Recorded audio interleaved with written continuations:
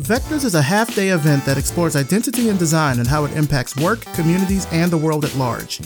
Some of the most innovative minds in the design industry will be there, such as Chikizi Ijiasi, Robin Canner, Jacinda Walker, Helena Price, and others, including Revision Path. Vectors takes place in San Francisco on June 15th, and tickets are on sale now. Just $20 for general admission, and students get in for free. Space is limited, so visit wearevectors.com and get your ticket today. This episode of Revision Path is brought to you by Facebook Design. One thing that I love asking guests on the show is what advice they would give to an up-and-coming designer. When I talked with George Kettenberg, I asked him what's the best advice he's been given about design. I think for me, the best advice that I've been given is basically to just do a lot of work. I'm a self-taught designer. I don't have any real formal design education. So for me, it's always been, just trying to make as much as possible and spend as much time as I can just creating. Yeah, I think that's the best advice I've gotten, is just to do a lot of design and push through it. And even though you might suck at first, if you keep pushing on it, eventually you'll break through. Learn more at facebook.com/design.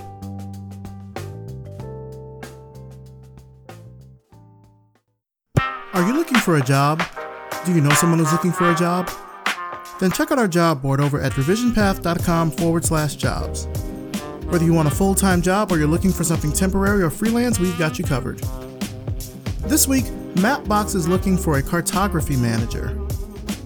We also have job listings from Indeed.com, so head to the Revision Path job board at revisionpath.com/jobs to apply and to search for any other listings. Don't forget to sign up for weekly job alerts, and when there are new positions added to the job board, you'll get an email so you can be the first to apply. And if you're looking for more jobs, then become a member of our Slack community and join the jobs channel. See you there.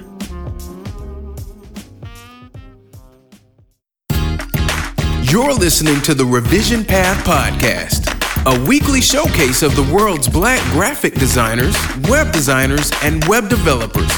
Through in-depth interviews, you'll learn about their work, their goals, and what inspires them as creative individuals. Here's your host, Maurice Cherry. Welcome to the Revision Path Podcast. My name is Maurice Cherry, and before we get into this week's interview, let's talk about our sponsors, MailChimp, Hover, and SiteGround. Join more than 15 million people who use MailChimp to not only send emails, but to grow their businesses on their own terms. Start sending professional-looking newsletters to your clients today for free. Now, you might remember me talking about how they offer free automation tools and they have the ability for you to set up Facebook ad campaigns from within MailChimp. Now you can even set up Instagram ad campaigns. They just rolled this out, I think, last week. Send the right message to the right people at exactly the right time for free. MailChimp. Send better email. When you have a great idea for a project, you need to give it a great domain name. And guess what? Finding the perfect domain name is ridiculously easy with Hover. Hover has over 400 domain extensions, including the classics like .com or .net, niche extensions like .design or .tech, and even quirky extensions like .pizza, .ninja, and .horse. Once you find your domain, you can use Hover Connect to set up your domain with your website in just a few clicks. Find a domain name for your idea. Go to hover.com/revisionpath and get 10% off your first purchase. Again, that's hover.com/revisionpath. Hover, domain names for your ideas. SiteGround's hosting services are crafted for professional, business, or enterprise projects. So whether you're building something custom or you're using a CMS like WordPress, SiteGround lets you build better, faster, safer websites more easily, and they offer multiple hosting options that your websites can grow into. And we've got a fantastic deal for you. Visit siteground.com/revisionpath to get 60% off on all hosting plans. Now for this week's interview. I'm talking with Lauren Dorman, a software developer in Berlin, Germany. Let's start the show. All right, so tell us who you are and what you do. My name's Lauren Dorman, and I'm a software developer based in Berlin, currently working at Color Bright, and focus on music and content technology. Is that kind of what a Color Bright does altogether, or is that just what you do at Color Bright?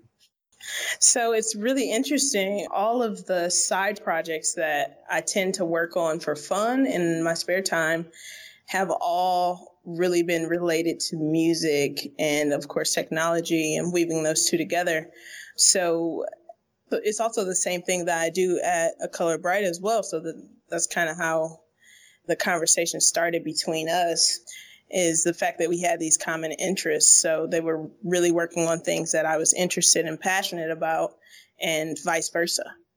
Now, what's a typical day like for you there? Can you talk about any of the work that you're doing in general?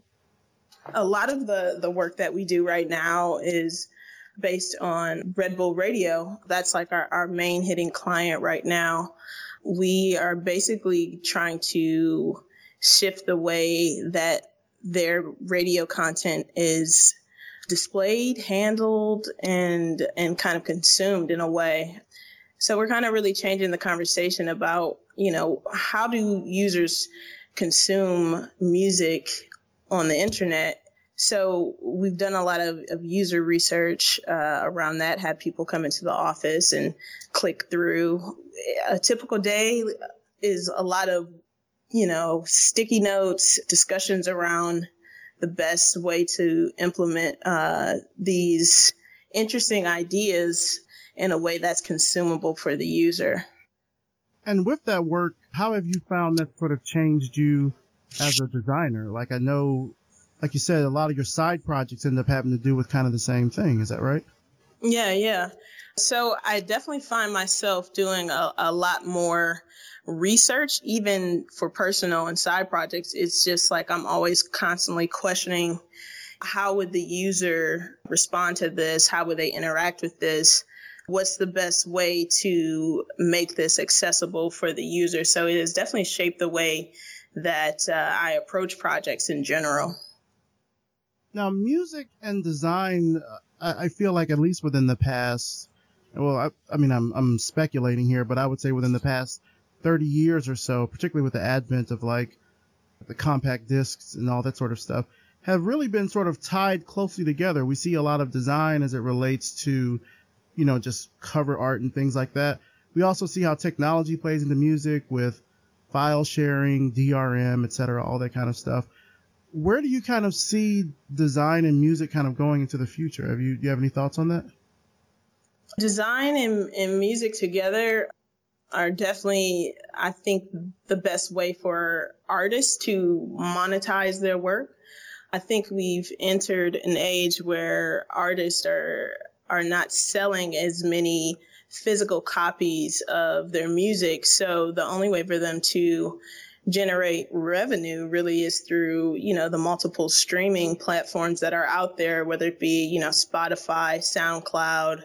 There's tons out there, and there's always ways to monetize it. So I think it's definitely a way for artists to be able to become profitable outside of course, touring and merchandise and things like this. I think it's definitely a way for artists to have outlets to be able to make funds from that. And I don't see analog really being a thing in the future.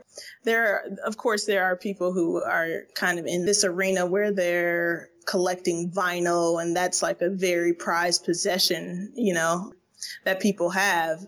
And I think there's some interesting stuff there as far as like compact discs and things like this. Like those things don't matter. But if you're producing something that someone could maybe place in their home, again, when you bring back the idea of artwork, you like, oh, I like this. I like the cover art. Of course, I could stream this online, but I really like this cover art. Let me buy the vinyl.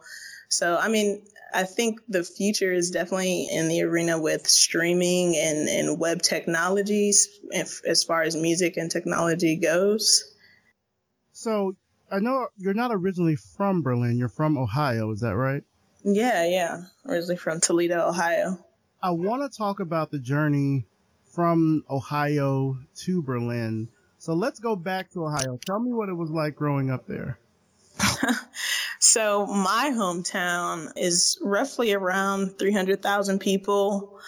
It's pretty small in comparison to the other cities in Ohio that, like Cleveland and Columbus, those are like the more notable cities in the state. But it's very family oriented. Which is absolutely a good thing. But yeah, it's small. It's really quiet. Yeah, I mean, it's a nice place definitely to raise a family, and I love going back home to visit my family and see all my friends. Growing up, were you really interested in design or in art or anything like that? In middle school, I asked my mom for Paint Shop Pro for Christmas one year, and that was like not even. And it was really interesting because the reason why I asked for it was because I was like using forums at the time, and everyone would have these cool signatures in their on the forums, and I was like, okay, I want to make my own forum signatures. And it kind of turned into me like then fixing and editing photos, old family photos, like taking out the creases and the rips and tears. So I definitely got started with design around like middle school, and it just kind of progressed from there over time. There's so many people I know that's how they got their start with design or with coding or something. It was always in some sort of way dealing with wanting to do something on a website or with a or a fan site or things like that. Yes. It's funny, I think about that now because when you see so much stuff around people learning how to code, it feels like they strip so much of that fun out of it. It's like there's boot camps and there's hackathons and things. And I mean, don't get me wrong, that stuff is great. But the fun and the whimsy of putting something together and learning something based off something that you're really interested in is, I think, what fueled a lot of us to begin getting interested in this in the first place.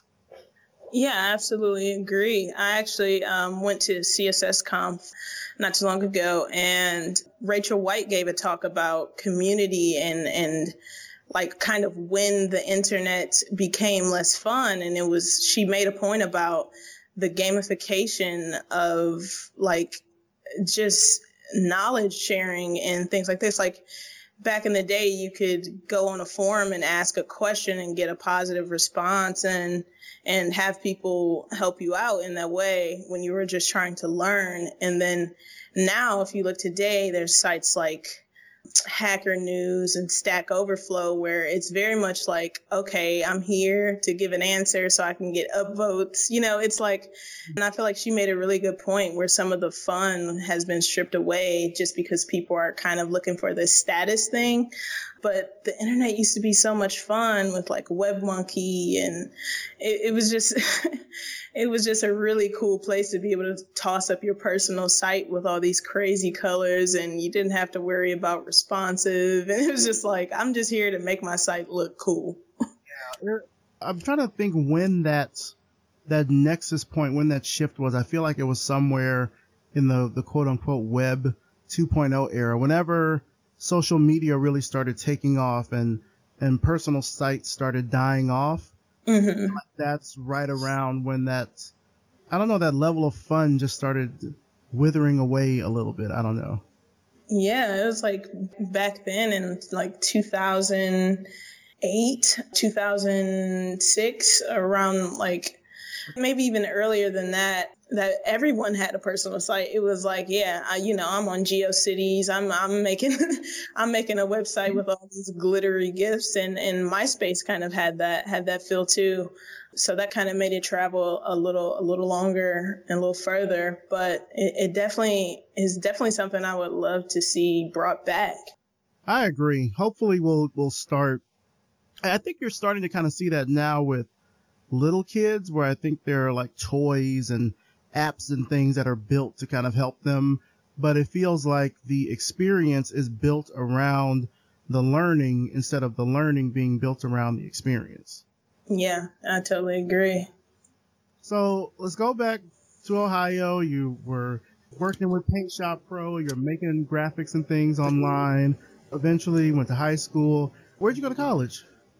I went to college at DePaul University in Chicago.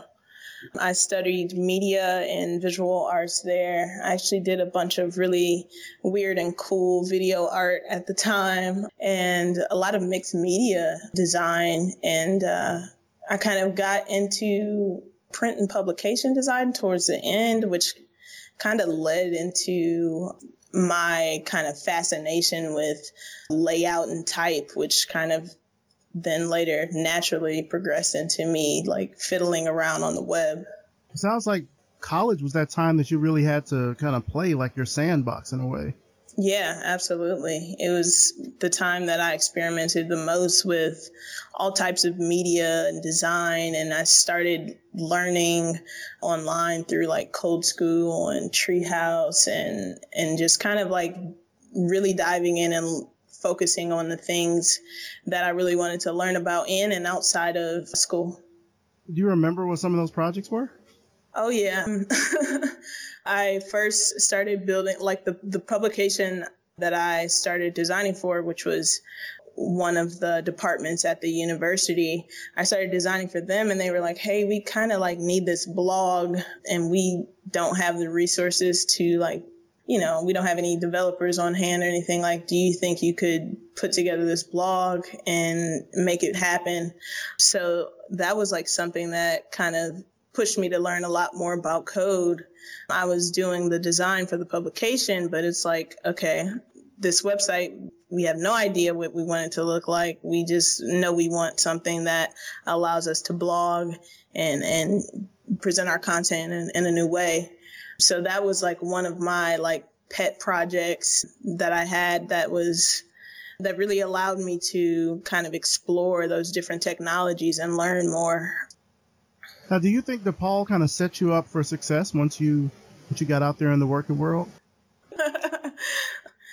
I would definitely say that the people that I met there throughout my 4 years there have definitely shaped the way that I work now. I kind of landed a freelance design position at a local streetwear boutique there, and that kind of helped me get settled into the city. And I met a lot of people outside of school, but it was definitely a meeting between the two of like getting involved in the community and also like using my resources at the university. And so that was sort of what your early career was like. So from your early career there, I'm curious, how did you end up in Berlin? Did you just work for a while in Ohio and said, you know what, I got to get out of here? What was the shift behind that? So I enjoyed my time in Ohio. I actually have lived in 3 cities in Ohio. That's how much I love it. But I definitely needed a change coming from Ohio, going to Chicago and then back to Ohio. I kind of really got used to the pace of Chicago and larger cities. So I did need a bit of a change. So I started to talk to companies that I was interested in working for in larger cities. So the transition was definitely a big part of like I wanted a personal change and also a change of pace.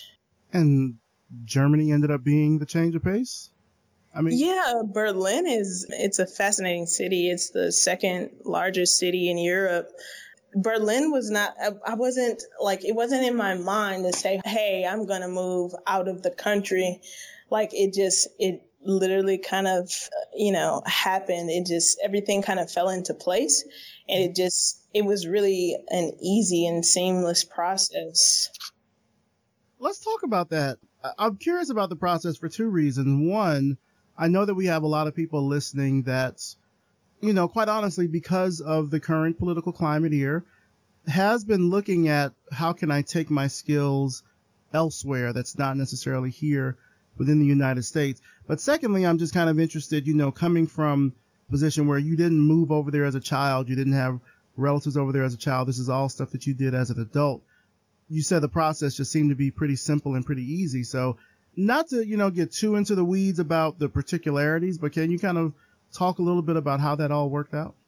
Yeah. So again, I was talking to the studio that I'm at and I had been working out with them what our terms would be, and they sent over a contract. And if you have a working contract with, a decent paying salary, you can apply for a blue card. So there's several type of visas that you can get, but if you're from certain countries like the States, you can get a blue card, which I was really surprised by the fact that I was able to get my blue card back within a week.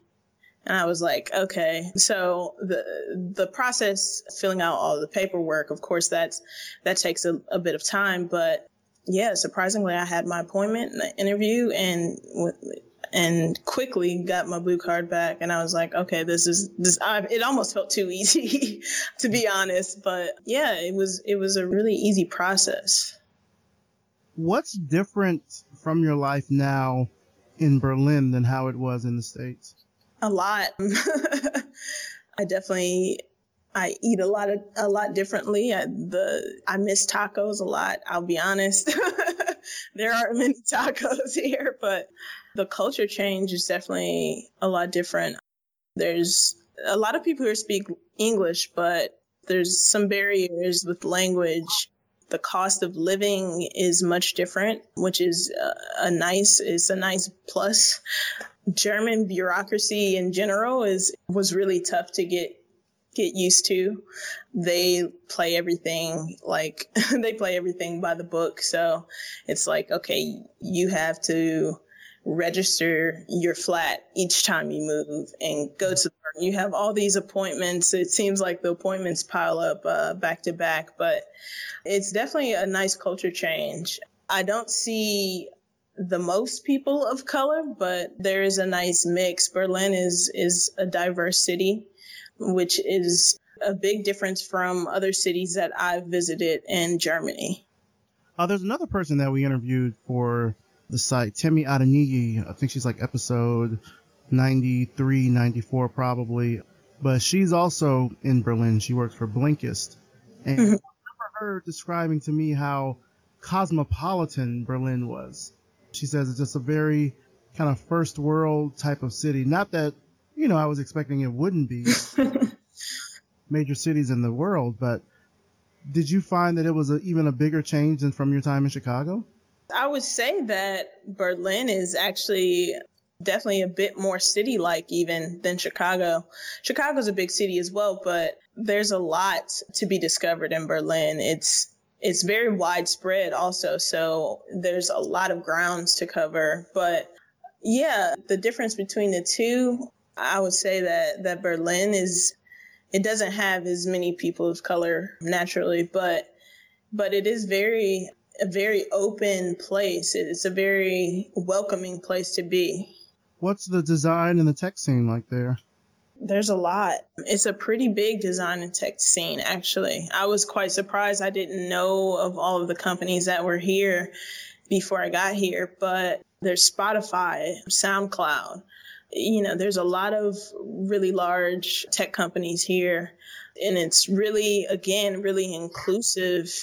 There's like program or meetup called Refugees on Rails, where they actually like teach refugees how to develop software. So it's very inclusive. Yeah, I felt like that's one of the best things about the tech scene here is that it is pretty inclusive. And you mentioned CSS Conf EU. Was that your first time going there? Did you speak there? Did you just attend? Yeah, that was my first time at CSS Conf, and it was massive. I did give a lightning talk on tachyons, which is a functional CSS toolkit. I just kind of gave a breakdown of, what it was and the benefits of using it. And it was actually really, really well received, which I was excited about. And I met a lot of really cool people there. So it was awesome. Now, from what I'm getting from our conversation so far, you seem to be a pretty laid-back person, from what I can tell. Yeah, I'm pretty chill. And, because even as you mentioned kind of the process and moving over, like you're not calling it a culture shock. You're just saying, it's just a culture shift. Like, it was cool. You did this. It was fine. Did you pick up anything new there in Berlin that you weren't doing in the States? I mean, I know aside from, how the culture is different, but what's something new that you never thought you'd be doing that you're now doing in Berlin? Well, it's not necessarily something that I never thought I would be doing because kind of did this in the States, but the trash sorting here is kind of next level. It's you separate your trash by plastics, paper, colored glass, white glass, and biocomposite and regular composite. So you sort your trash in 5 to 6 ways. And I think that was like one of the most interesting things. I was like, wow. I was like, in the States, like we just have a recycling bin and we just put all of it in there. And then we have trash where it's just like food and things that we feel like don't fit into these specific categories. But I think that was like one of the things that was like, okay, first I had to get used to it. And I was like, okay, does this go in this bin or that bin? Sometimes it's like always sometimes it's just like a question in my mind, like, am I actually like doing this the right way? And it is questionable. Now, when we spoke before recording, you told me that you wanted to really relay your experience about being a Black expat in tech. And there's a few folks that we've had on the show that are also kind of or they either are or were in similar kind of situations. I'm thinking of Kai Jacobs, who is in the Netherlands. I'm pretty sure there's been 1 or 2 people that are in London. Dory Tunstall, this was maybe about a year or so ago when she was in Australia.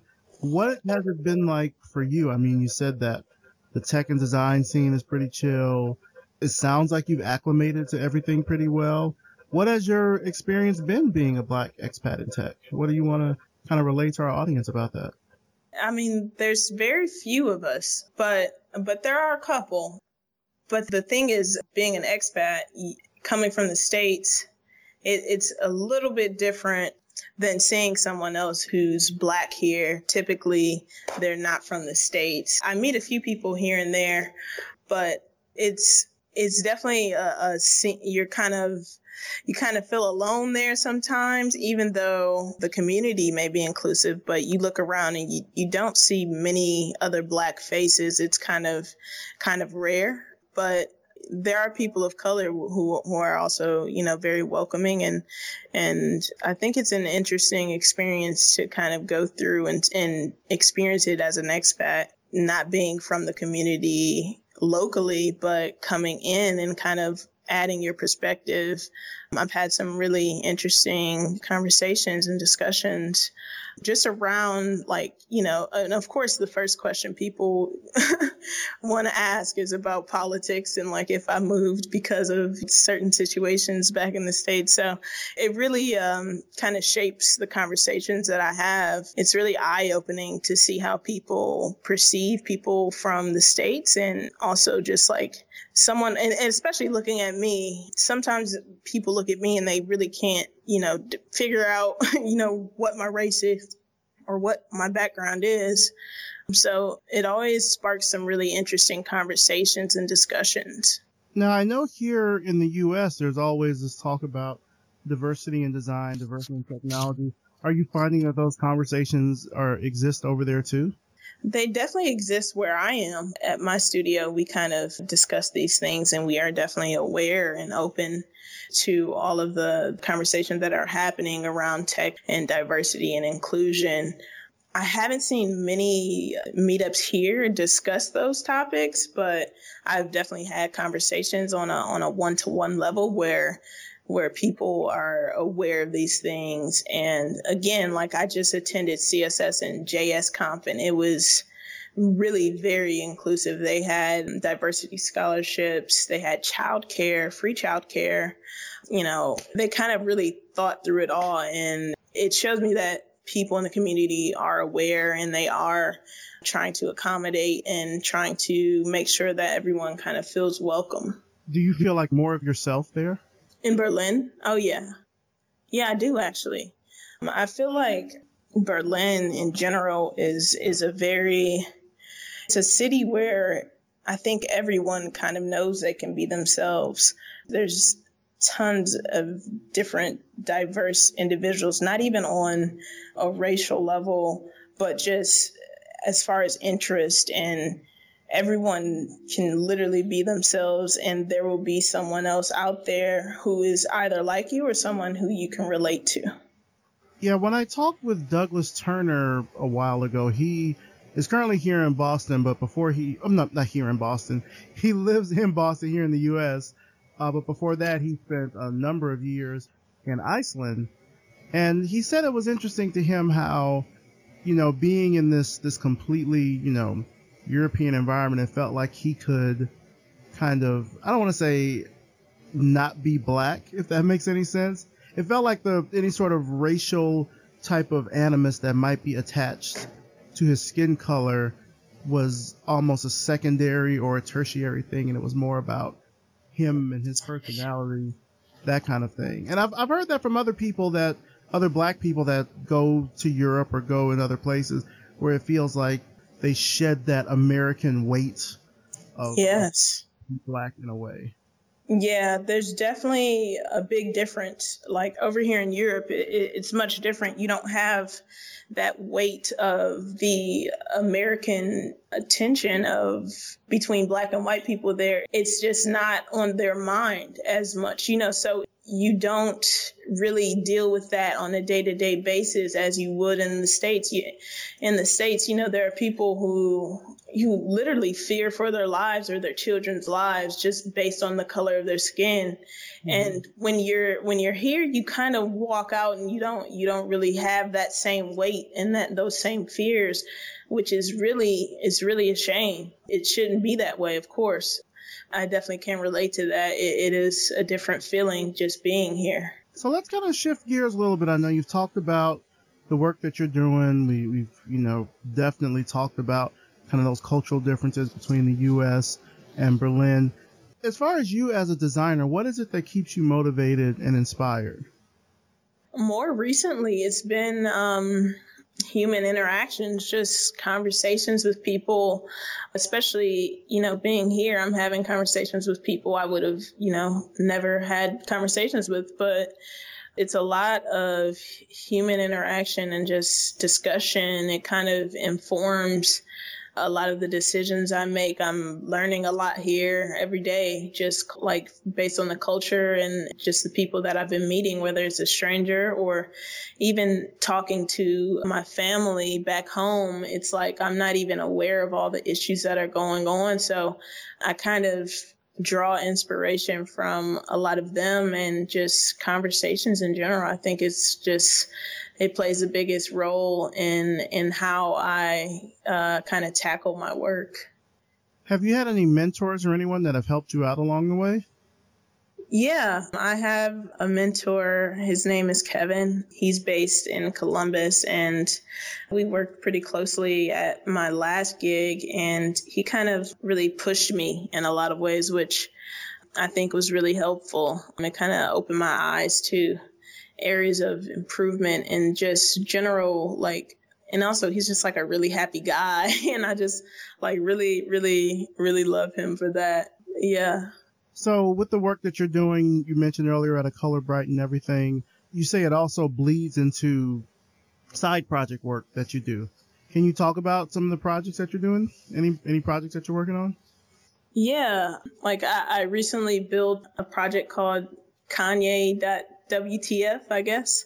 I don't know how to really title it so much, but I worked with my friend Ahad. He took some 3D photographs, Kanye West concert, and I just kind of put together a 3D, a 360 virtual reality experience on a website. And it's just it's just an immersive experience, a concert experience on the web, which I thought was definitely informed by the work that I did at a Color Bright. I was kind of toying around with this framework called 3JS, and it just kind of exposed me to a couple of technologies and approaches of way to handle the projects that I'm working on in my free time. How do you balance that personal creative work with your 9-to-5? So it's a lot different here than in the States. People tend to have more relaxed schedules here. So I honestly don't go into the office until 10 or 10:30. It's a lot different. The balance is definitely just finding the personal motivation to kind of work on these things outside of work, or kind of making sure that you bring your interests into your side projects, and, just collaborating with friends and just finding ways to kind of make sure that you're kind of pushing the envelope in your personal work and in your free time, just so that you can learn more. Is there anything in particular you're interested in now? Yeah, I'm kind of interested in kind of this intersection between content curation and music. So I've been kind of working on a side project that is pushing women's voices in music, and kind of working with a friend of mine who's an editor on trying to put together a content structure and some ideas around how we can best kind of let people know all the cool stuff that women are doing in music, either behind the scenes or at the forefront.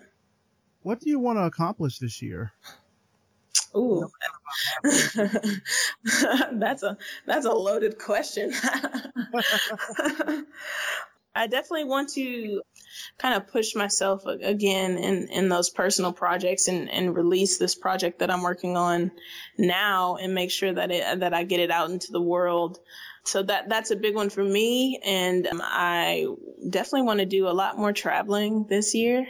I've been trying to, kind of do that as well in my spare time, just see a little bit more of the world and not be so focused on work in those senses. Just kind of, taking it day by day, and, we'll see how it goes. Is it pretty easy traveling throughout Europe? Oh, it's a breeze. To be perfectly honest, it's really, really affordable to take a weekend trip or something like that. It was completely shocked by the prices of a round trip flight here versus something in the States.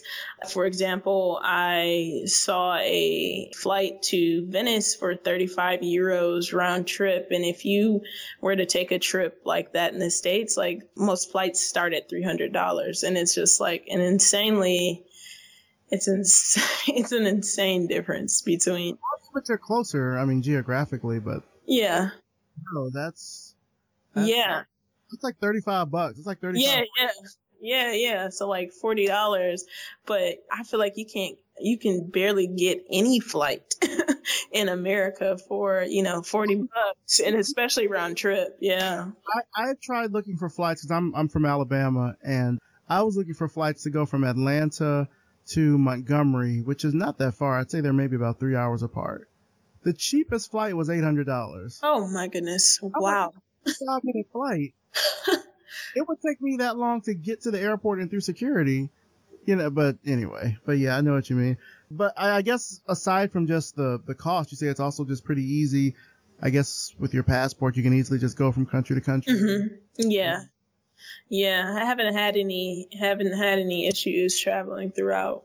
Yeah. It's pretty easy to get through. Well, that could be, for anyone that's listening, that's certainly an additional benefit. Yeah, I would say if you get here, definitely, do the most traveling that you can. It's pretty affordable. And yeah, there's a lot to see in Europe. There's a lot. Do you find that your travel ends up influencing your design work? Definitely. When I go to different cities, I'm often inspired by architecture, and it's vastly different everywhere that you go, here in Europe especially. And just like when I went to Paris back in March, and just to see how big of a city it is and how well preserved the architecture is there, it's just it's kind of mind blowing that they're able to upkeep that. And I would say definitely there's a lot of differences between type and design throughout the cities that I visited. They all treat type a lot differently just based on the languages alone. So I'm the person that kind of pays attention to billboards and ads. And I think that's very American of me to kind of pay attention to those things. But I do pay attention to those things. And I think the type and the design in general varies so much from country to country that it would be hard not to be inspired by it. What's been the most useful piece of advice that you've learned, just throughout your design journey? I guess it would be work on things that you're passionate about.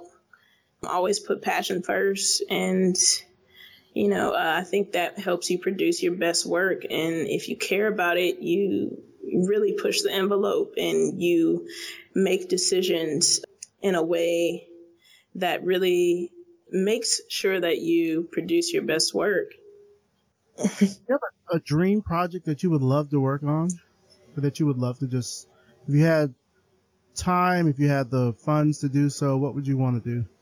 I mean, if a dream project for me would probably be something to create a platform for, and this is totally not, it's not reasonable at all because of legalities and things like this, but just a platform for artists to actually be able to share the work that they're working on. Like as far as audio goes, there's a lot of times that artists cannot, like say it, for example, a DJ who wants to put out a mix or something, they can, it gets pulled down immediately from SoundCloud, or just like the legal issues that we kind of deal with at working on the Red Bull project, like the audio can't be made available on demand for users in the US because of the legal laws there.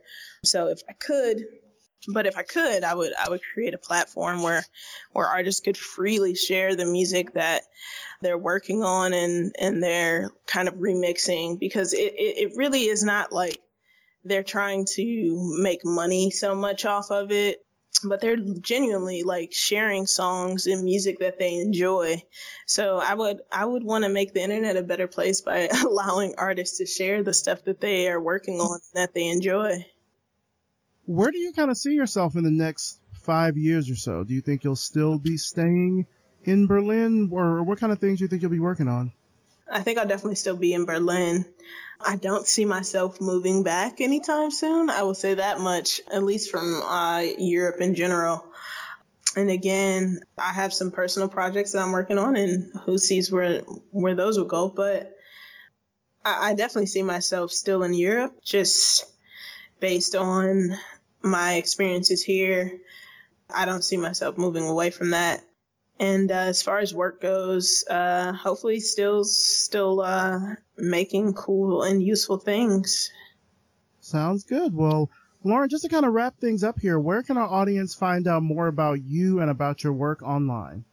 I am at Lauren Dorman on pretty much every platform, and my website is laurendorman.io. I'm pretty easy to find, I think. I think I'm like one of the only ones. All right. Well, Lauren Dorman, thank you so much for coming on the show. I think it was really great for you to share your experiences of kind of what you're working on now, kind of what your life is like in Berlin. And I'm really kind of glad that you shared that process, even in, as brief as it was, but share the process on how it was that you were able to make it from the U.S. to Europe.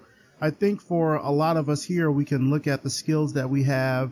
And of course, we have other, obligations, family, et cetera, that might keep us tethered in one place. But for other people that have the skills and they have the mobility to be able to go to other places, I think it's good to show that someone like you is in Berlin doing it and thriving and having a ball and really kind of succeeding. So thank you again so much for coming on the show. I appreciate it.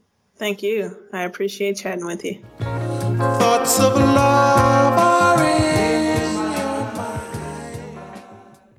And that's it for this week. Big thanks to Lauren Dorman, and thanks to you for listening. You can find out more about Lauren and her work through the links in the show notes at revisionpath.com.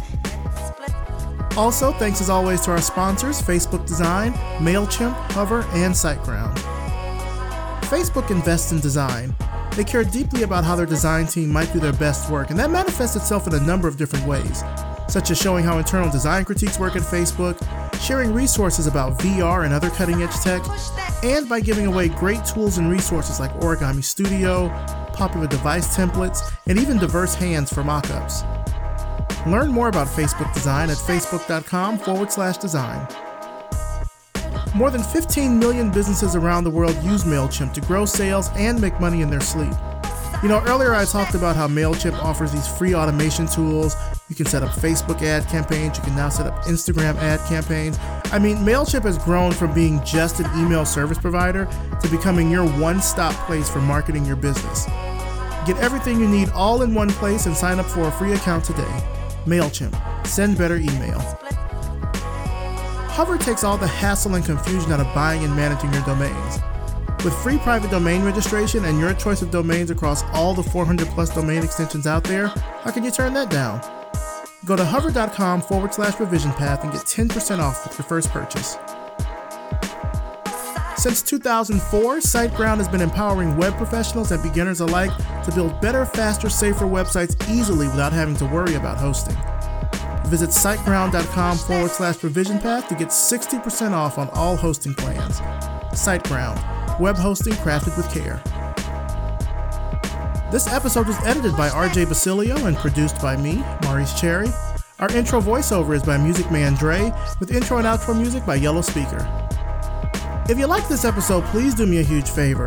Subscribe to us on Apple Podcasts and leave us a rating and a review. It only takes a minute or two. It really helps the show out by bumping us up in the rankings for design podcasts, and I'll even read your review right here on the show. Revision Path is brought to you by Lunch, a multidisciplinary creative studio in Atlanta, Georgia. Visit us at yepitslunch.com for all your design, strategy, and creative consulting needs. And if you like the work that we're doing here with Revision Path, then please consider becoming a patron. Now more than ever, Revision Path needs your support to make sure that stories about Black designers and creatives in our field are being told in their own words. So if you support us, if you support our mission, just go to patreon.com/revision path and pledge today. Pledge levels are super affordable. They start at just $1 a month, and you'll get access to behind-the-scenes information about the show, upcoming interviews, and so much more. Thanks so much for listening, and we'll see you next time.